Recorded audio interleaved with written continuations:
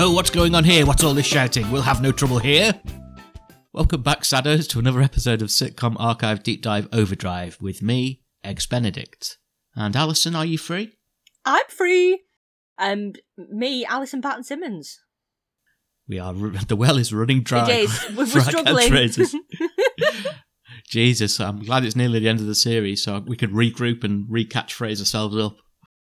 So we're on the 4th episode of Series 2, the 10th episode of the 12-episode run of Fawlty Towers. The Kipper and the Corpse. Yes. I like it. I like this one a lot. It was a bit migraine-inducing. Oh, it's manic. Oh. Oh, yeah. Even more so than... Was it the psychiatrist? The psychiatrist, in and out of doors, and there were doors shutting and people running upstairs. They were all over the place, weren't they? I couldn't keep up. With when I was watching it, and I was sort of taking notes of what I was watching. I couldn't keep up with where they were. They were just using the entire hotel. And they utilised the entire cast, including the old ladies and the major, and... Yeah, it was really, really hectic, wasn't it? It was. I did enjoy this one. Yes. So if you want to watch this episode prior to listening to us pull it apart and enjoy it and talk about it, you can find the episode on BBC iPlayer still, I believe, unless you're listening to this months in the future. It's also on BritBox, and it's on YouTube and Dailymotion and places like that, and we embed the episode into our episode notes page on our own website, saddo.club. Watch along and then join us as we chat about it. Or don't watch it, it's up to you. You can just listen to us talk about it if you wish. Yeah, we include plenty of detail, so you don't feel like you've missed anything by just dropping in on the pod. Alison. Yes. Guess which member of the Fawlty Tower cast is on Cameo? It's not Andrew Sachs. No, it's not. I was going to say... I was only going to say Basil. Yeah. John Cleese. Yeah. John Cleese is the only one. I even looked up Cribbins. He's not on there. Is he not? No. Cleese is. And you would think, of all of the actors in it, he'd be the most successful and the one least in need The least likely to do it, yeah. Yeah. What's he charging? $450. My goodness, that is a lot of money. Yeah. To hear him go... Yeah. Yeah, I won't be paying John $450, I'm afraid. No. We thought we'd have a chat this week about recasting Fawlty Towers for TV. It should never be done, much as The Good Life should never be remade, although it is becoming a stage show, and I'm all right with that. It's more like TV. You don't like to see them redo the TV classics. Like Porridge was a failure, and when they tried to redo that, and so many of them just fall flat. Yeah. But they do lend themselves to stage shows, and Good Night Out, I guess. But if they absolutely insisted on recasting the cast of Fawlty Towers and remaking it, we thought we'd have a little think about who could play which part. Yes. And I suppose, as we were talking about Basil, what do you think, Al? Who could do Basil? Who could do Basil justice? Oh, I don't think there would be anyone that could do it the same justice as John Cleese. However, I wanted to think of someone who was sort of quite wiry and had the ability to play manic. And the only person I could think of was Lee Mack. Yeah. He does do manic. He's obviously not the same kind of stature and physical look to him, I don't think. But I can imagine him taking on that role and doing it justice. I don't think Lee Mack... I mean, I like Lee Mack, but I don't think he's a particularly great actor. I think he's great on panel shows and he's a good stand-up, but not the world's most wonderful actor. But I went for another comedian as well, Greg Davies. Oh. Now, yes. He's not wiry. I mean, he's massively tall, but he's tall and big, isn't he, rather than tall and... Yeah, he is tall and big. He's like a man mountain, isn't he? Having said that, I reckon John Cleese put on quite a bit of weight between the first and second series when I was... He looked less withery, I must admit. In the episodes we've been watching recently, he's less withery, I think. When he was down to his string vest, he sort of had the beginnings of a little pot belly going, didn't he? But I think Greg Davies could probably do it justice. He's certainly got the sort of crazy manicness about him. Yes. He's not really middle class, though, is he? I don't know if he could play middle class. he's got that agitation as well. He always plays characters. Because I always think. In fact, we watched him in something recently called The Cleaner on the BBC. I've seen trailers for it. Any good? I like Greg Davis, but I don't think the script was up to much. I lost interest a little bit. Helena Bonham Carter was in it as well, bizarrely. I was just not expecting that whatsoever, but there she was. Anyway, I digress. He plays Greg Davis in all the things that he's in. I think he is just Greg Davis.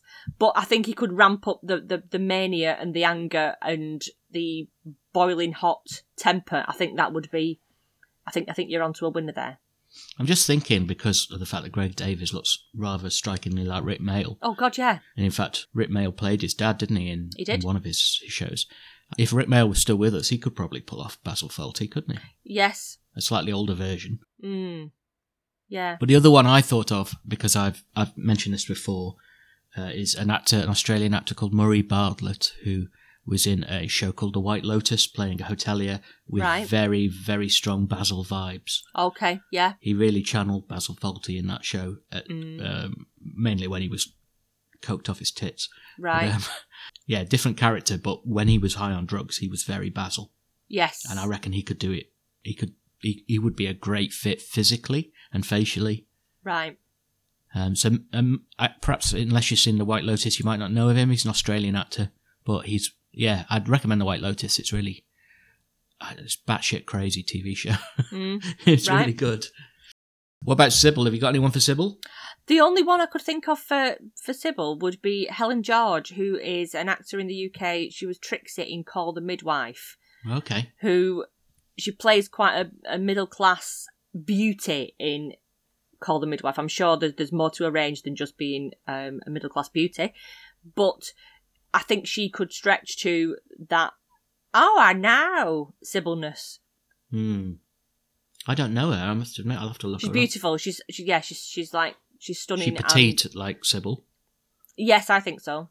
And and she's a good actor as well. See, I only really thought of one. I sort of thought Jessica Hines, but then I thought, no, not really. I do think she's a very good actress, Jessica Hines. Yeah. But then I thought Julia Davis is the obvious choice, probably, to pull off Sybil.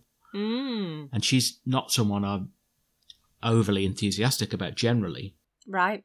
It's mainly as a writer. I think her shows aren't my cup of tea. I mean, lots of people love them. Yeah. But they're usually quite cruel in their humour. Yeah. But I think she could do a good Sybil. I think she's got that in her acting closet, so to speak. Yeah. Yeah. What about Manuel? Oh, for Manuel, I wrote down loads of names, but then I realised that I was just writing down the names of little actors. Yeah, just small people. Just small people. Shall I read you the entire list and you can tell me if any of them... Go on. I've got Tom Hollander. Hang on, is he the vicar? Tom Hollander? Yeah, I think he is a vicar or something. Okay. He's in lots of things, though. Yes. Toby Jones from The Detectorists and lots of other things. Very little man. Okay. Martin Freeman. Daniel Radcliffe.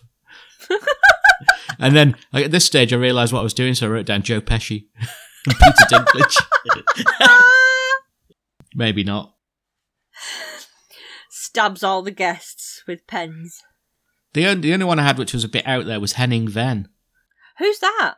That's not someone I know. German comedian. Oh, all right. He's like the German comedian. His entire shtick is all about being German in England, really. Okay, all right.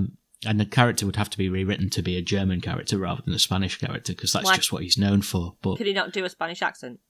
I don't think he can not sound like Henning Venn. I've never seen him act, actually. Right. I don't know why he came to...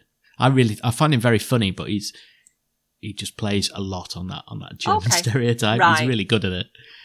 Did you get any... I don't think any of them are particularly great. Maybe Toby Jones could turn his hand to anything. I had one.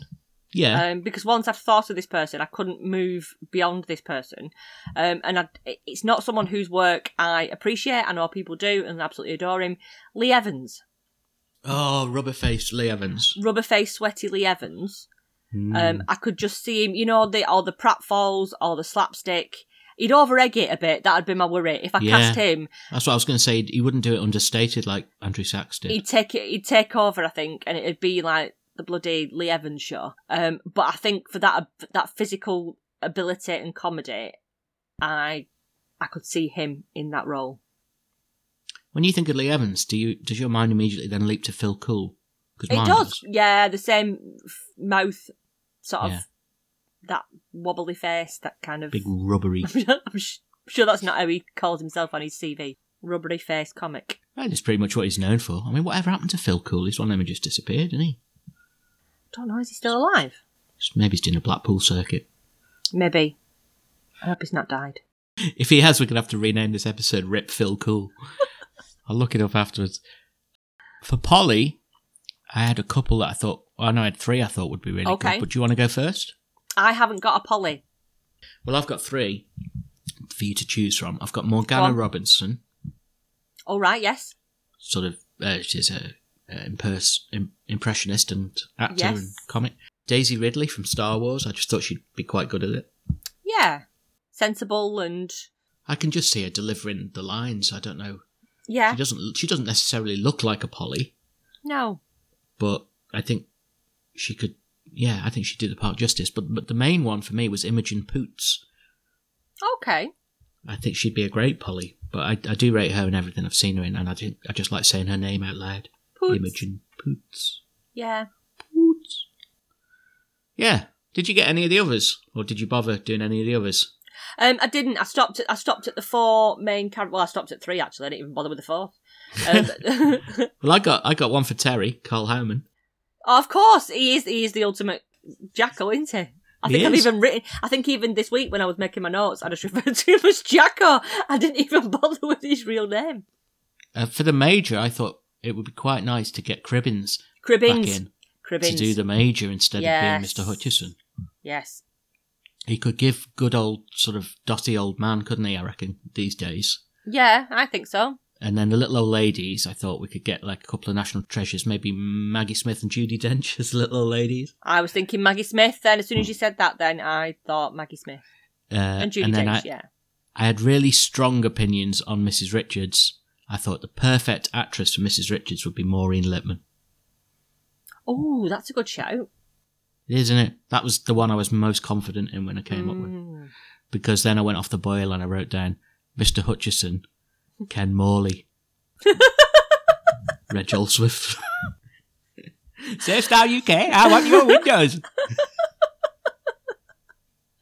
But you can see, you know what I mean by it? You can see him being that fastidious, fussy little twerp. Absolutely, yeah. Similar voices, actually. When I think back to Mr. Hutchinson's voice, yeah, obviously it's Cribbins. You can hear him. You can hear Ken Morley in that voice, I think. Yeah. Not that I'm sure Cribbins was basing it on Morley in the 70s. No, obviously not unless he had a time machine. But yeah. Probably about the same age.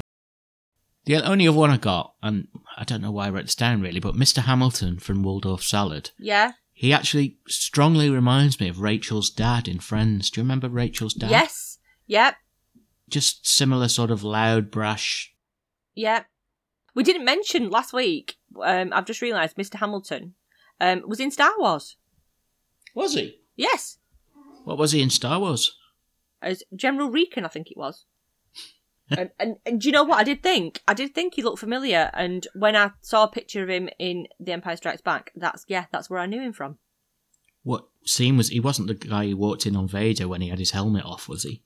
Off the top of my head, I don't know. But just imagine him walking in and ordering a Waldorf salad on the Death Star. Lettuce, grapes, walnuts. Put your helmet back on. So, if you've got any other ideas who would perhaps make a good Basil or Sybil or the Major or anyone else, flick us a message. Obviously, we don't really think it should be rebooted because some things are sacrosanct, but it's nice just to fantasise, isn't it? Of course. Should we get stuck into this one then? Let's do it. The Kipper and the Corpse.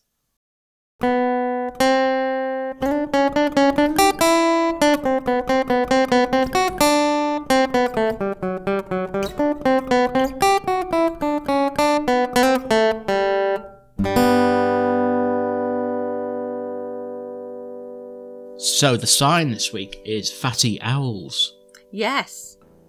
That's without there's letters missing there, isn't there? Yeah, there is. There's no E in us. That kid. Towers. He must bring some back. He must put them in like his Parker pocket. Yeah, he must do. Sneak back and then add some and take some more. Yeah. He must just have a load of Scrabble tiles in his pocket as he's going around. Yeah. But again, this week, we open to a busy scene, like the fourth one in a row. Every single episode of Series 2 opens to a really busy scene. Yeah. And in this one, we've got a busy bar, presumably in the evening at some point. Yes, it looks like it, doesn't it? Like they've all had dinner and they're having a tipple. Having a snifter. A wee swally. Yes. And the Major's sort of dining with a kind of hoity-toity sort, isn't he? Mrs. Chase. Mrs. Chase and her Shih Tzu dog Prince. They use the obvious Shih Tzu joke, don't they? Oh, yeah, I liked it. It was early. It was early. Yeah. An early shit joke, which I quite liked. My favourite use of the Shih Tzu joke was in that movie Repossessed with Leslie Nielsen. I haven't seen that. It's like a spoof of The Exorcist. Oh, right. And there's two TV presenters on, and one's got a little dog, and the little dog bites the fella, and he goes, "Why, you little shit?" And the audience go, and he goes, "Shih Tzu, little Shih Tzu," and they all go, "Oh, quick recovery." But this woman's hard work, and the Major says to her, "It's hard to imagine him stalking away, dear. What?" Yeah. You never hear people say "what" at the end of sentences like that anymore, do you? It's gone, that, isn't it? Yeah, it's of its time, isn't it? Going "what" at the end. I might bring it back. What? What? Not like Mrs. Richards. What? Different intonation. But Manuel is instructed to look after Prince for Mrs. Chase because Basil's in charge of the human guests. Yes. He's not happy at having to fuss and faff over this dog for Mrs. Prince. Oh, no, Mrs. Chase. Not Mrs. Prince. Mrs. Prince! Mrs. Prince. The artist formerly known as Mrs. Chase. Her name is Prince, and she is funky. So then we go over to the bar and we see Dr. Price, which is, of course, Jeffrey Palmer. Yay, Jeffrey Palmer. He's at the bar and he's immediately sort of in his misanthropic kind of Jeffrey Palmer shtick, isn't he? Yes, he is.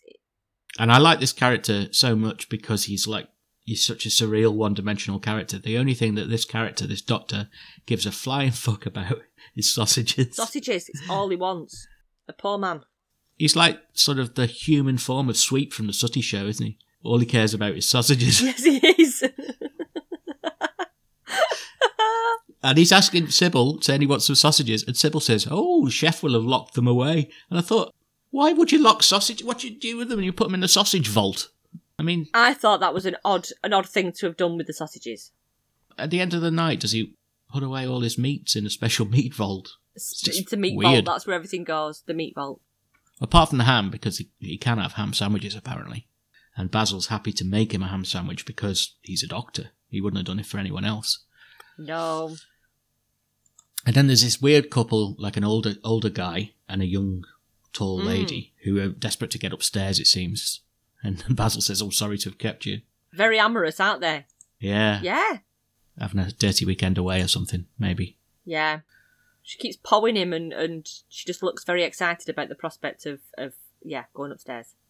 Well, they head off to reception, don't they, and get their key from Sybil, who's on the phone. As they depart to go upstairs, a party arrive with one of the members of this party who are just sort of conversing in the lobby, not with any of the main characters. Yeah. One of them, he's feeling a bit crook, isn't he? He's a bit... Yeah. Sorry, I went a bit on New Zealand there. He's feeling a bit ill. Oh, he's feeling a bit crook. Well, we've all seen Neighbours. I know that's not New Zealand, but yeah, crook. Yeah, I'll try not to slip into too much Kiwi slang. This guy's basically saying goodbye to his colleagues and his friends because he's having an early night because he's not feeling so well. So Sybil gives him his key and he goes off to retire up to bed. And as he's passing Basil says goodnight and he just ignores Basil. And Basil, obviously being Basil, doesn't want to let this go. He says, "Good night." Just assumes straight away that this man's like ignorant, and actually he's probably just trying to stop vomit from coming out of his mouth. The poor bloke's feeling terrible. And well, the guy does respond to him the second time, and then Basil says, "Didn't hurt, did it?" Oh, honestly. Sybil obviously, has a pop at him, and he says, "Well, he only had to say good night. It's not the Gettysburg Address." Basil has some wonderful lines in this series. Yes, he does. Yeah. But he actually comes back, this guest, before he staggers upstairs to say he would like breakfast in bed, which again gets Basil's back up, doesn't it? Yeah. He says most of our guests managed to struggle down in the morning. Sybil's given him a litany of options for his breakfast. Too many for this poor ill man to contemplate, really. I can't imagine. Like when you feel ill and someone tries to tempt you with food and it just makes you feel even worse. I can't. That must have been difficult for the character to try and come up with a list of what he wanted for breakfast while feeling so rubbish. He just wants to get away, and when he thinks he finally has, Basil's saying, "Rosewood, mahogany, teak? What would you like your breakfast tray made out of?" Rosewood, mahogany, teak. I beg your pardon. What would you like your breakfast tray made out of? I don't really mind. Are you sure? Fine. Well, you go along and have a really good night's sleep then. I'm hoping to get a couple of hours later on myself. But I'll be up in good time to serve you your breakfast in bed. If you can remember to sleep with your mouth open, you won't even have to wake up. I'll just drop in small pieces of lightly buttered kipper when you're breathing in the right direction, if that doesn't put you out. And then, when he disappears, Basil's expecting a sort of a reprimand off Sybil, but she's disappeared, so he does it to himself. He says, Basil, smacks his own hands. Himself. Yeah, he's learning, isn't he? He is learning. Yeah, but it's almost like Pavlov's dogs, isn't it? It is. What comes next? So we cut to breakfast, and Dr. Sausages, or whatever his name is. You know what I'm like with names. I haven't written it down. What is it? Do you remember? Just call him Dr. Sausages. Or Dr. Price, but I like Dr. Sausages better. Yeah. He's still waiting for Sausages to be brought out of the sausage vault, isn't he, at this point? They got the golden sausages. And Mrs. Chase is still faffing over this little shih tzu of hers. Yes. In the dining room. And, it just looks like a kind of annoying scene to have to tend to. You understand Basil getting up in the morning thinking, oh, Christ, another day with these arseholes. Yeah. Basil is asked at this point in the kitchen by Sybil to put the kippers in the fridge. And this is where Basil observes that they should have been eaten by the 6th. Clearly very worried about it to labour the point as exposition. And both Sybil and Jacko are just like, no, they're fine. They're fine, Mr. Fawlty. And back in the dining room, Prince has bitten Manuel at this point, hasn't he? He's given him a little nip. Yes. And Mrs. Chase wants to get some sausages delivered for Prince for his breakfast. She faffs over this dog so much, she wants him to have a place on the table and Polly to cut up the sausages for him. And I think he bites Polly as well, doesn't he? He does. Manuel gets very protective. And so Polly says, I'll go into the kitchen and cut them up there, where she's clearly harbouring a grudge because she's pouring pepper all over these sausages. Yes, like Tabasco, it's like hot sauce, isn't it? All over them. Yeah, teach the dog a lesson. Yes. Which, without wanting to preempt things too much, means that she's guilty of dogicide, doesn't it, later on? No. Does she kill him? I think she does. Ah, yes, there is confusion later on about who's dead. So, what a wicked woman. Oh dear. She's killed a dog. Basil's still moaning about the kippers being past the sell-by date, really laying it on thick so that we know that there's a problem with these kippers. Yes. Which I think is necessary to understand Basil's reaction that comes. Yes. It sets the scene for a few scenes along, doesn't it? Yeah, but Sybil's just dismissive. She says to him, go and take the breakfast up to Mr. Corpse. Yeah, Mr. Corpse, yes. Because I don't know his name either. Mr. Lehman. Mr. Lehman, yes, I will remember that, because he's the name of an Arsenal goalkeeper. Mr. Lehman. Dead. So Basil goes upstairs with the breakfast, knocks, doesn't get an answer, and then just blusters in, delivers the breakfast onto his lap, launches into it like an anti-socialism diatribe, opens the curtains, and then leaves, all despite this guy quite clearly being brown bread. Yes. Yeah, he's not even... He's been so busy shouting and sort of picking holes in the fact that this guy doesn't speak that, he's not noticed that he's actually grey and quite dead. Eyes open. He's a stiff. He is. Bereft of life. He rests in peace. He does. Perhaps he's a Norwegian blue guest. He just likes to lie on his back. So when he doesn't reply, Basil just assumes he's ignorant, which is the seed that they'd actually sowed with the previous night scene where he didn't reply. That's why that's in there, I assume. To sort of play into Basil's feeling that the guy's just very ignorant. Just rude, yeah. It's all very cleverly written, isn't it, to tie up all the loose ends. Yes. Sometimes it seems like a stretch, but You have to put that groundwork in to make Yeah. some of Basil's conclusions that he draws to make sense to him. Yes. Yeah, I agree. Basil's back downstairs in the kitchen moaning about this ignorant guest to Sybil and Terry. And Polly is on her way back up to room 8 with Mr. Corpse's milk. Yes. Yeah. No one's sort of talking to him, though. He's sort of like talking out loud, but not everyone seems to be ignoring him. Is that because they're all busy? Well, wouldn't you? If you had someone like that. Yes. If someone like that who was constantly moaning Yeah. and whinging, you'd just tune them out, wouldn't you? Yeah. Not surprised. I think at this point, Terry's making the doctor's sausages. He passes them to Manuel to garnish. And then Polly bursts in saying that Mr. Corpse is dead. Mr. Lehman is dead. Yes. And they're sort of like, oh. But when Basil, because he's just been in to do some waiting or whatever, when he comes back in and he's told that Mr. Lehman's dead, he idiotically assumes that it's the Kippers what done it. Yes, of course.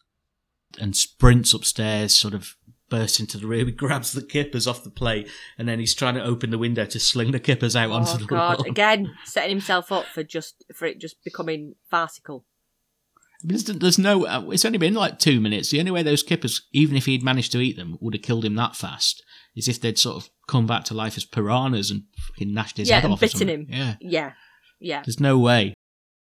Polly's trying to get through to him to say, look, the Kippers are untouched, and eventually he does listen to this and he just starts celebrating wildly, punching the air.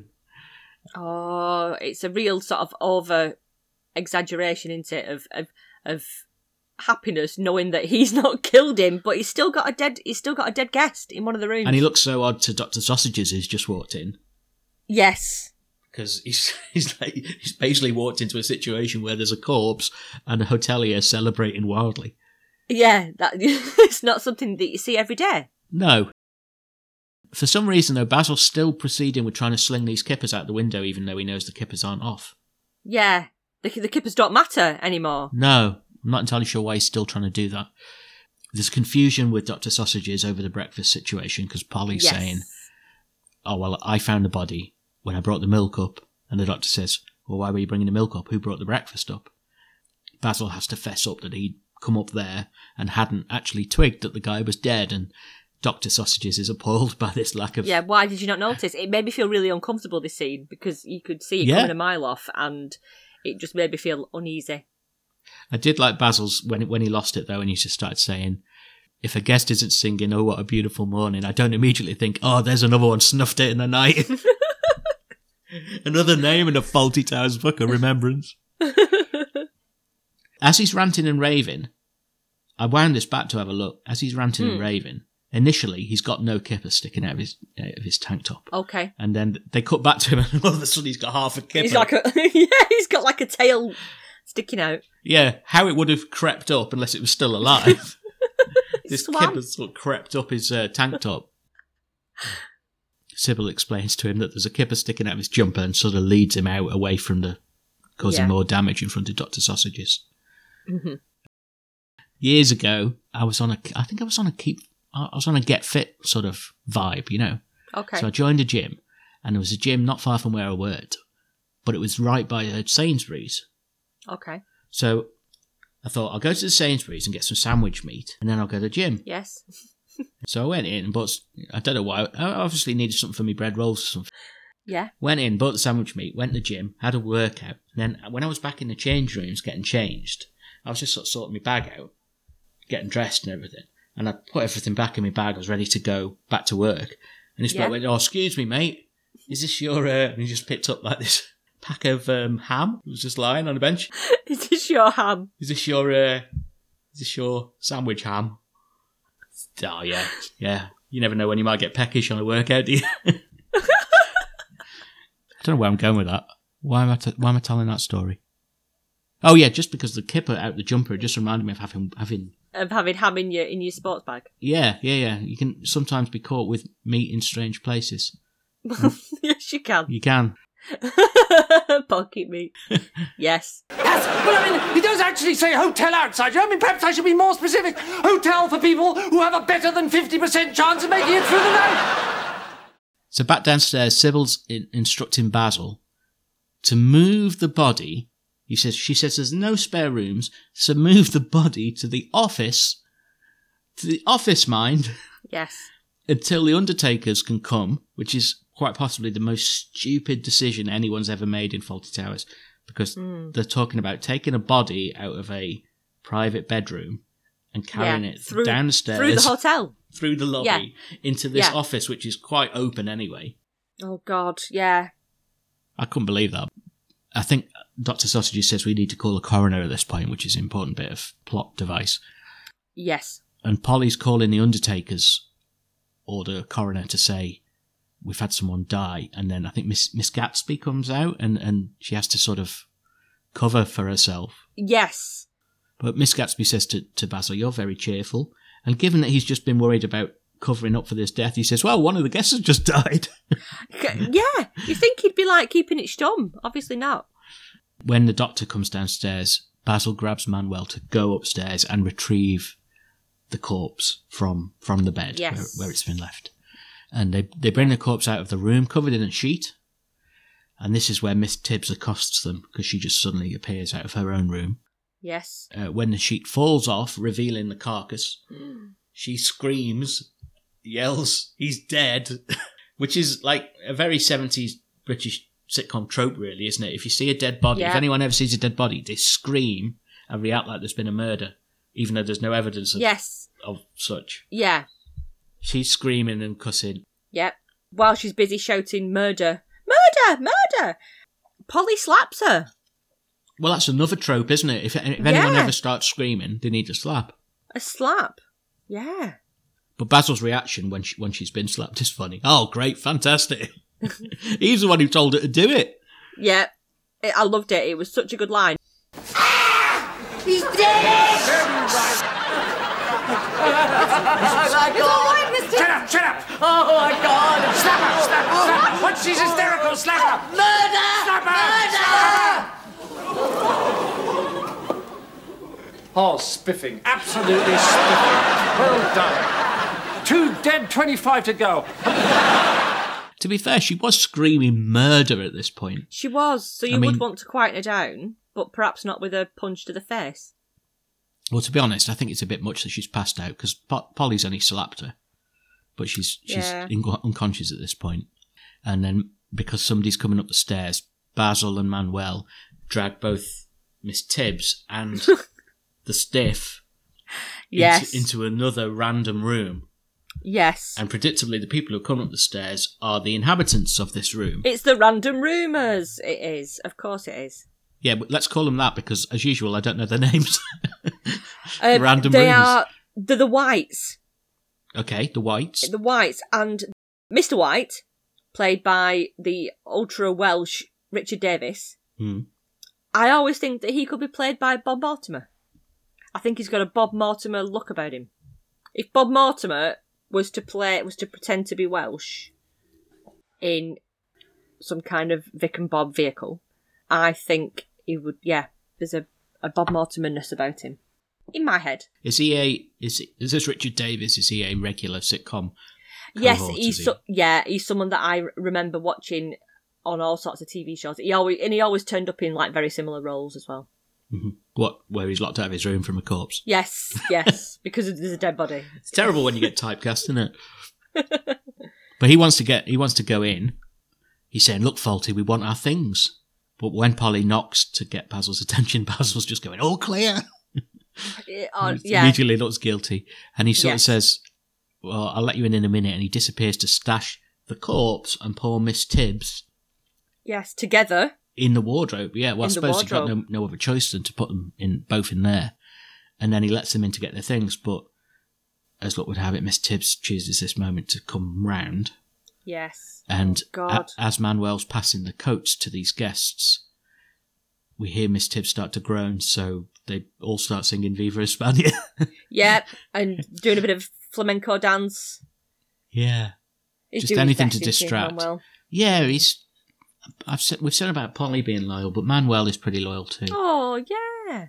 Although he does give up in this one. Having said that. I think I would by the end. Yeah, you would, I think. Well, the Welsh guests can hear Tibbs in the cupboard and they insist that she gets let out. And Manuel's pretty useless at this point because Basil's trying to pretend he doesn't know where the key is, and he's like, "Oh no, it's in your pocket," and he fishes out the key. Fish? Oh no, not the fish. Sorry. He fishes out a fish. You're thinking of the other room. No fish. Miss Tibbs comes out of the wardrobe sobbing, and Basil starts yelling at her, saying, "You can hide in your own cupboard, not the other guests," as if this is something that she's, got a penchant for. It's always happening, this. Oh dear. And there's lots of physical things happening at once at this point, because there's an arm hanging out of the cupboard from the cadaver. Yeah. In order to cover this, Basil's going, "Oh my God, look at that!" Points over to the corner room and starts stamping on an imaginary bug, whilst Manuel does more flamenco dancing and Polly puts the arm back in the cupboard. So everything's sort of happening at once. It's, sort of crescendo of this little scene. Evening, Major. Evening, Faulty. Hampshire 1. This is where we fade out and we cut to later, where Miss Tibbs is in bed being attended to by Sybil. Yes. She's pouring her tea and sympathising in drone-like fashion, isn't she? Yeah. Oh, I know. I know. She just wants Miss Tibbs to just go to sleep and have a rest. Yeah. She's like being consoled by like the low sort of hum of a bagpipe, isn't it? It's just with a wig on. It's sort of anaesthetised, I could expect, but not. It wouldn't make you feel loved and sympathised with. But Tibbs is righteously fucked off at this point at the way she's been treated. Yeah, she's right. pointing out that she's one of the oldest guests. In fact, later on, doesn't she inexplicably just announce to some other guests, "I'm 78"? Yeah. Which surprised me because she looks about 200.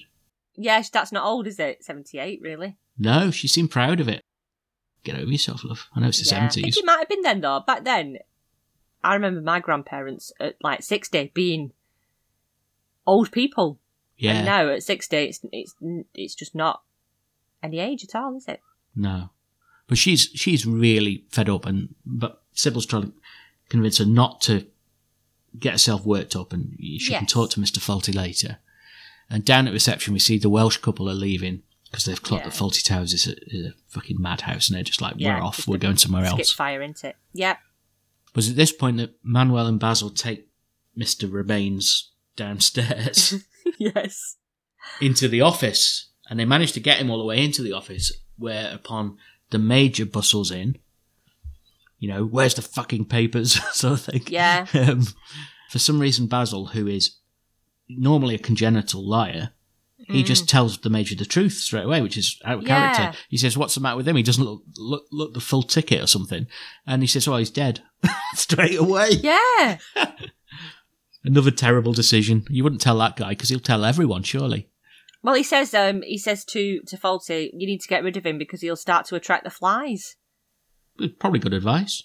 Well, doesn't he think that he said he died in his sleep, and he said, "Oh, caught off guard." He just thinks everything's about being shot, doesn't he? Yes. Yeah. So at this point, Dr. Sausages comes back complaining that his sausages still haven't want arrived. sausages, this man. He's just, he lacks certain perspective and priority in his life. Can you imagine going to see him as a doctor and he'd not had his morning sausages? Just prescribe your sausages for anything, any ailment you've got. Yeah, he'd probably just start messing with your fingers, fantasising about sausages. Yeah, imagine that. I'll prescribe you some Cumberlands. Yeah. That'll sort it all out. Basil rushes into the kitchen to cook the sausages, ignoring Miss Tibbs, who's come down to have it out with Faulty. But shortly afterwards, Tibbs screams out in reception because obviously she's decided to walk herself into the office to find Faulty, but instead of finding Faulty, she's found Mr. Cadaver again. Yeah. Oh. And she screamed and fainted yet again.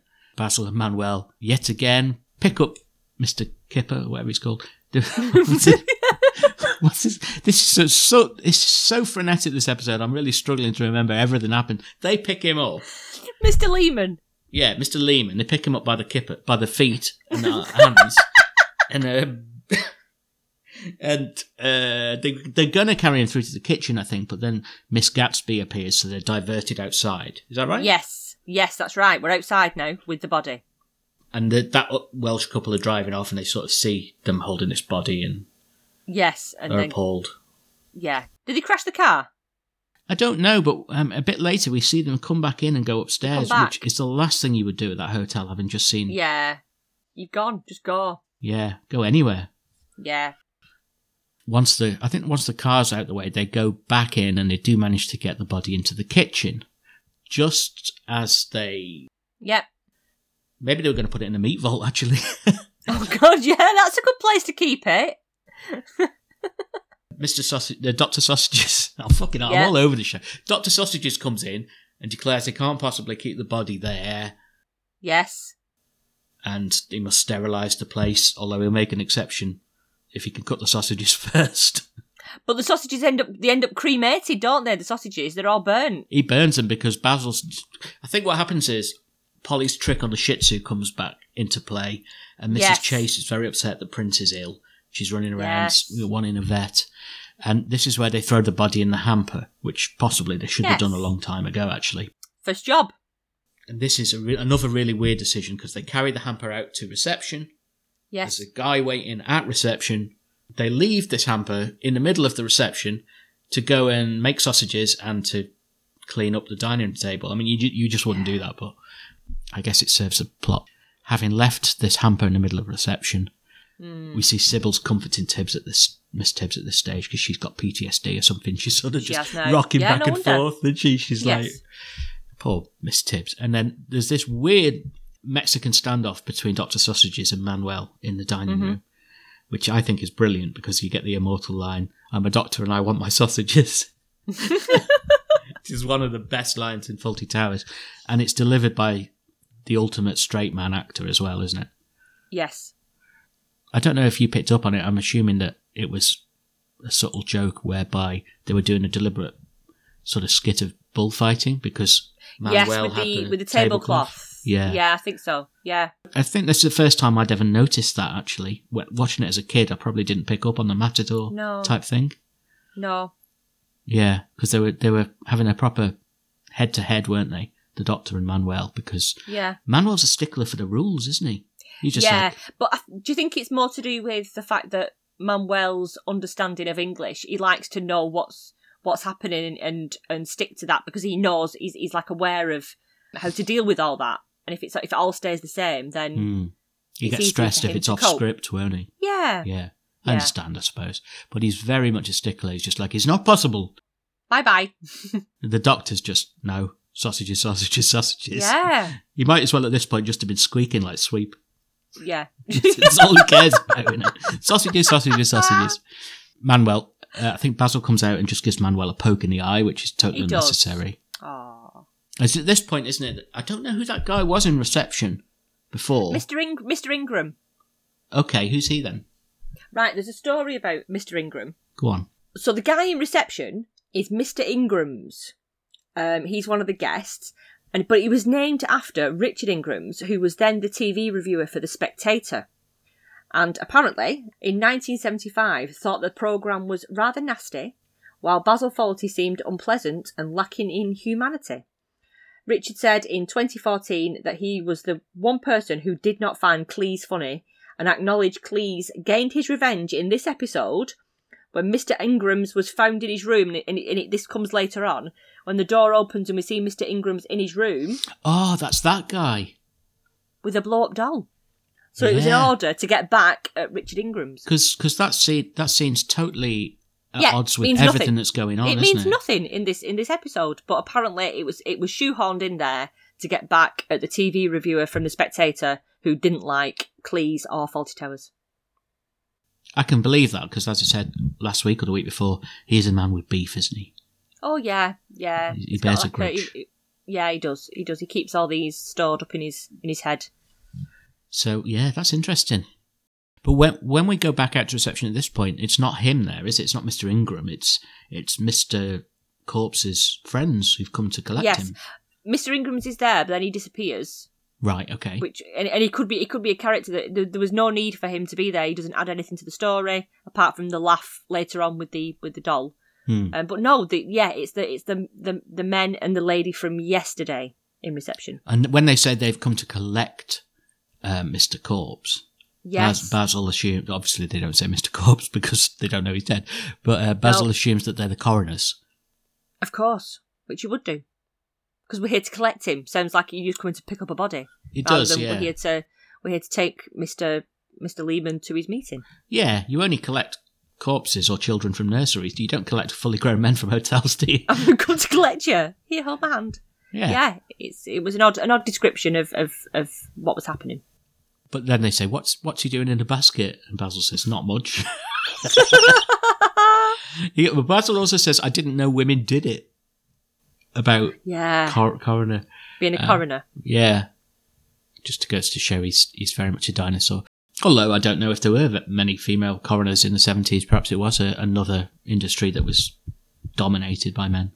It tended to be people that had been like lawyers and judges. So perhaps, it probably was still a male-oriented profession at the time. Well, when they opened the hamper to show these 3 visitors, Mr. Corpse, he's gone. He's been collected by the laundry folk. Yeah. Which again is a stretch. How would you not notice collecting the laundry that there was a fucking dead man in there? But there you go. And then while all this is going on, the sausages are burning in the kitchen, and Basil and Manuel, they have to chase outside to stop the laundryman. Yes, taking the hamper. Yeah. They get the corpse back, and Basil and Manuel, for some reason, take Mr. Cadaver back upstairs. Yes. Don't know why. And Major's there, and he says, another one faulty. No, same one, Major. This is when they burst into that room where the guy's got I wonder what he wanted at reception. It's the middle of the day. He's been down at reception. Next minute, he's in his gym jams with a blow-up doll from Dell's van. Yeah. And he probably wanted a valve or something. Perhaps it was, yes. A pump. So, yes, they burst in there. They come out. So they burst into another room where the Welsh woman's gone back into her old room and fell asleep. Yeah. And Polly throws the duvet over her, and they stumble out of that room. They go back downstairs and burst into the kitchen. Yes. Where the doctor, I love this because he's making his own sausages. But have you ever seen a man so fucking at peace with himself as this doctor? He's just happy as a pig in shit. Yeah. Again, no pun intended with pig, but he's basically making his own sausages, and the guy is in seventh heaven because he's doing what he loves best, which isn't doctoring. It's eating sausages. Cooking and eating sausages. He might as well have just stayed at home and made his own sausages. But he's happy. Out in reception, they've been carrying this cadaver around so long, Manuel is exhausted. He just says, I quit. He's exhausted, isn't he? They can't find anywhere to put this thing. So he just says, I quit, and he literally jumps into the hamper himself. Yeah. Which I was expecting Basil to beat the shit out of him, which is what he normally does, but instead, Basil's left with this corpse and nothing to do with it, so he ends up propping up Mr. Corpse. I'm miming it, and that's no good to anyone listening, but he's propping up the corpse against a hat rack. Yes. Which has mysteriously appeared in this episode. It's never usually there, is it? No. He's hiding it into behind his back. Yeah, and this is where the corpse's friends are about to leave, and one of them realises he needs his hat, which is being obscured by Basil, who in turn is also obscuring the corpse. Yes. And he won't give him his hat because he can't without showing what's behind him. Polly comes downstairs, retrieves Manuel from the hamper, and Manuel calls her a scab. You big scab. That's not a word you would expect this man with very little English to know, is it? You big scab. No. That's how that's become part of his lexicon. I don't know. Back to the basket. I can't lift. Come on. I'm not too tired. Is somebody coming? Mr. Faulty, I don't want to work here anymore. Open the basket. Open the basket. Now, inside. Not you! I quit! Get out! I on strike! I'm warning you! I stay here is nice! He's obviously been looking into unions as he's been over there. Scargo, yeah. So Polly gives the man his hat. Miss Tibbs bursts into reception. The Welshies come downstairs. Mrs. Chase comes downstairs in tears because Polly's killed a dog. The dog's dead. And Basil, as I always say, does what you should always do. He just directs someone. He says, here's my wife. Go and talk to my wife. Go and let Sibyl deal with it all. That should be the first port of call. Speak to Sybil. And then he jumps in the hamper himself and gets carried out by the linen men to make his escape. And I'm sure this triggered you because all you can hear at this point is Sybil going, Basil! Basil!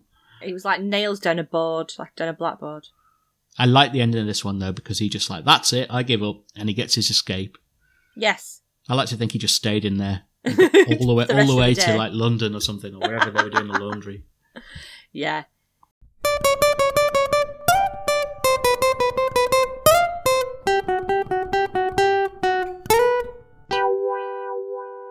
It was a very frenetic episode. It was lots of to-ing and fro-ing and upstairs and downstairs and all over the place.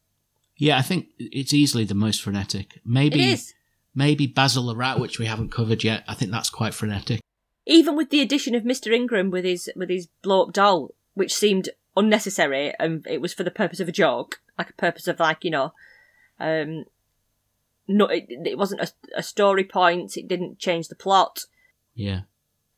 To even add that in was like over the top because it was already the busiest of episodes.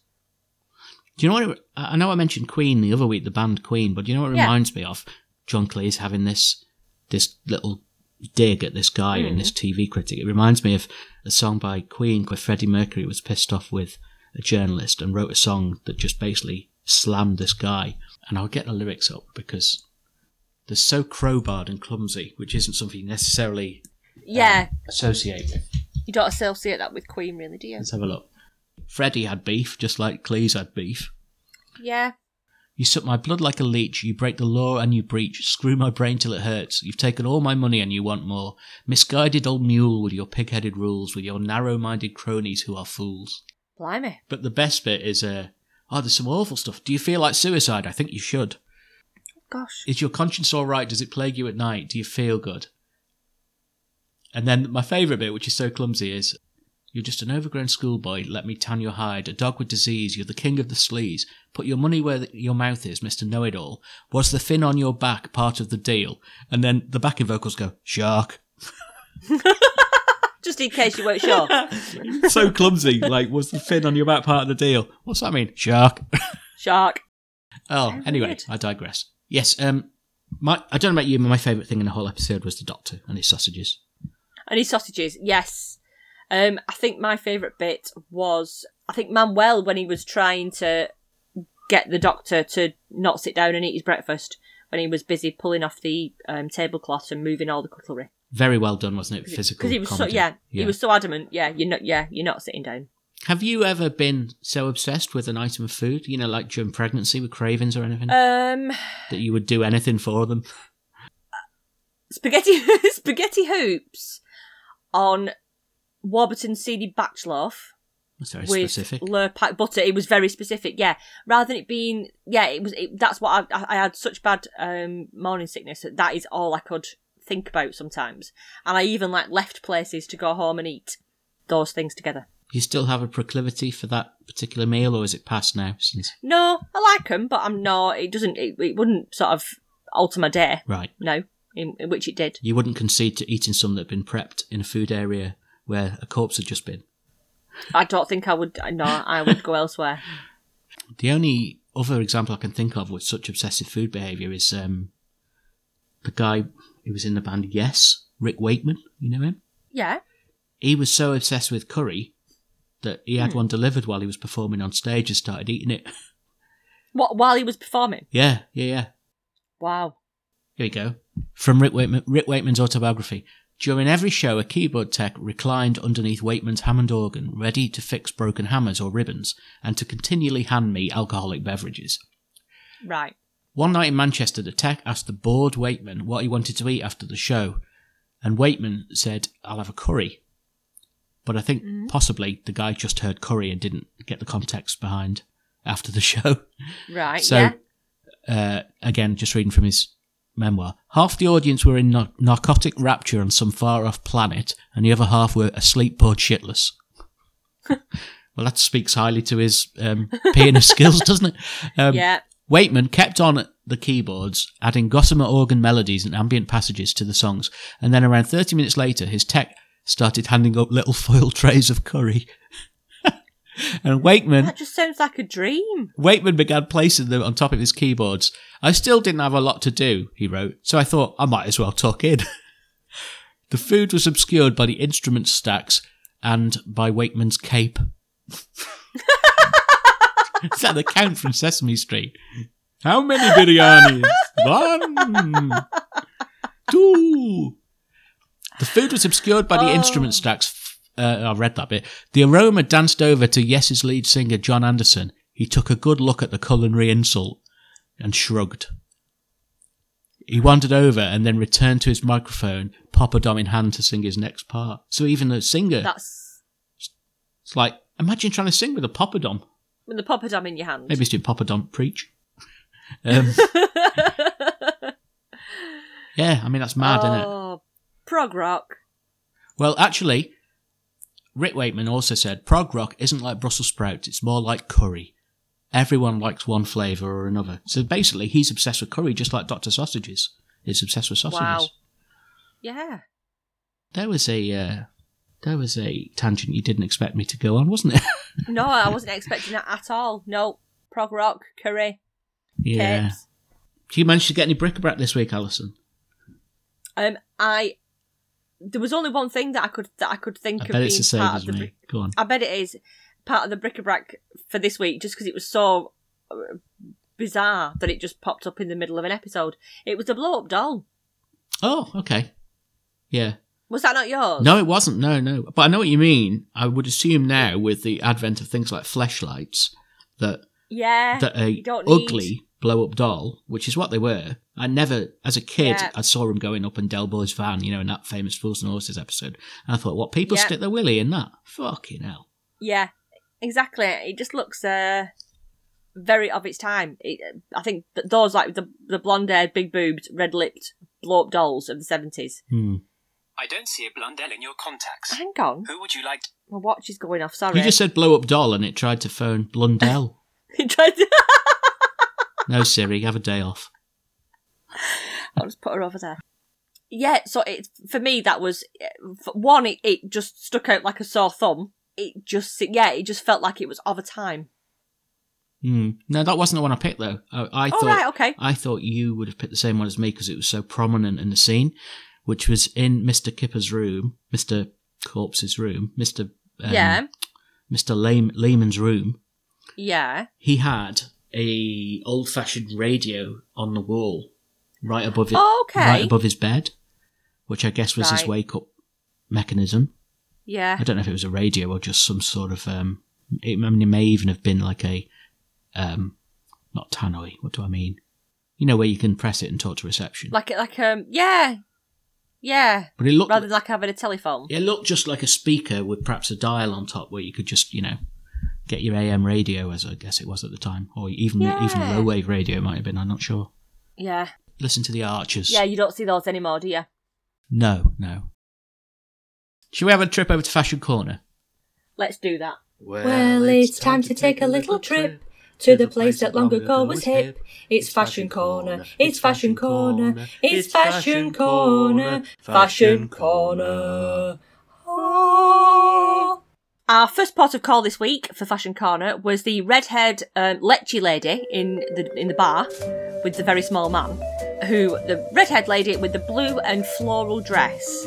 It was a lovely dress, like really striking, and the pattern, I think, it was quite modern looking, despite the fact it was of a time in the 70s. You could see that pattern re-emerging now in fashion, I think. Knee-length dress, probably man-made, like a material like nylon or polyester, but it had really beautiful, like a floral print on it, and swirly blue colours, which I thought was really lovely. The man who was with her, who she was powing, he had a fantastic jacket on in like a rusty brown check with a striped brown tie and sable slacks, which is probably the colour that I would describe them as. But they were very smart, those two. Obviously out for a night out before heading upstairs. Sybil, around the same time, she's dressed in like a peach chiffon blouse with ruffles on the front and around the cuffs.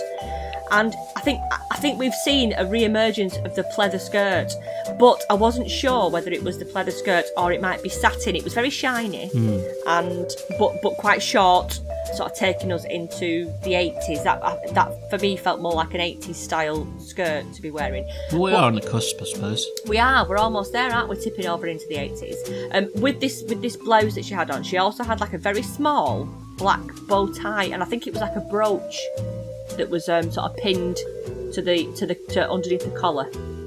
But she looked very smart, very lovely. Mr. Ingram's pyjamas were very sort of 70s pyjamas. Very odd that he went up to his room, got his blow-up doll out and put his pyjamas on. Very formal. I mean, if you're going to fuck a blow-up doll, you don't really need to put your PJs on, do you? Off. No. Yeah. Okay, then, so what have we got next week, Al? We have got Series 2, Episode 5, The Anniversary, next week. Oh, yes, where Polly gets dressed up as Sybil and pretends to be her in bed. Yeah. And it's the infamous opening scene with the sign outside. Oh, yes. Yeah. And Una Stubbs is in this one, eh? Una Stubbs! Excellent. No Lionel Blair or Michael Parkinson. Lisa Goddard. Just Una. Yeah, just Una. So if you're enjoying what we're doing, you can follow us at Saddle Podcast on Twitter and Instagram, and there we post rare photos and videos on Fawlty Towers, The Good Life, and more. We've got a Facebook page that you can find by searching Saddle Podcast, and we also have a growing Facebook group that you can join and contribute to if you like. Lots of discussion on there, and memes and rarities. You can also vote for the subject matter of our forthcoming third series, which will be later this year. And you can make some suggestions, if you like, as to what you would like us to do. You could subscribe to our newsletter by visiting the website at saddle.club. And you can also there find more information about us, read our blog, shout us a coffee as a way of saying thanks if you'd like, and listen to the episodes if you don't do podcast apps. You can also watch the original episodes there that we discussed, or you can take our Good Life quiz. Get in touch, email us at saddlepodcast@gmail.com, and subscribe and leave us a review on iTunes or wherever you get your podcasts from. So join us next week where we'll be having a deep dive into the anniversary. It's the penultimate one of our Fawlty Towers deep dive, so we really need your suggestions, as Al just said. Send them in. But for now, this is me, Eggs Benedict, saying good night. Good night. Holy ho.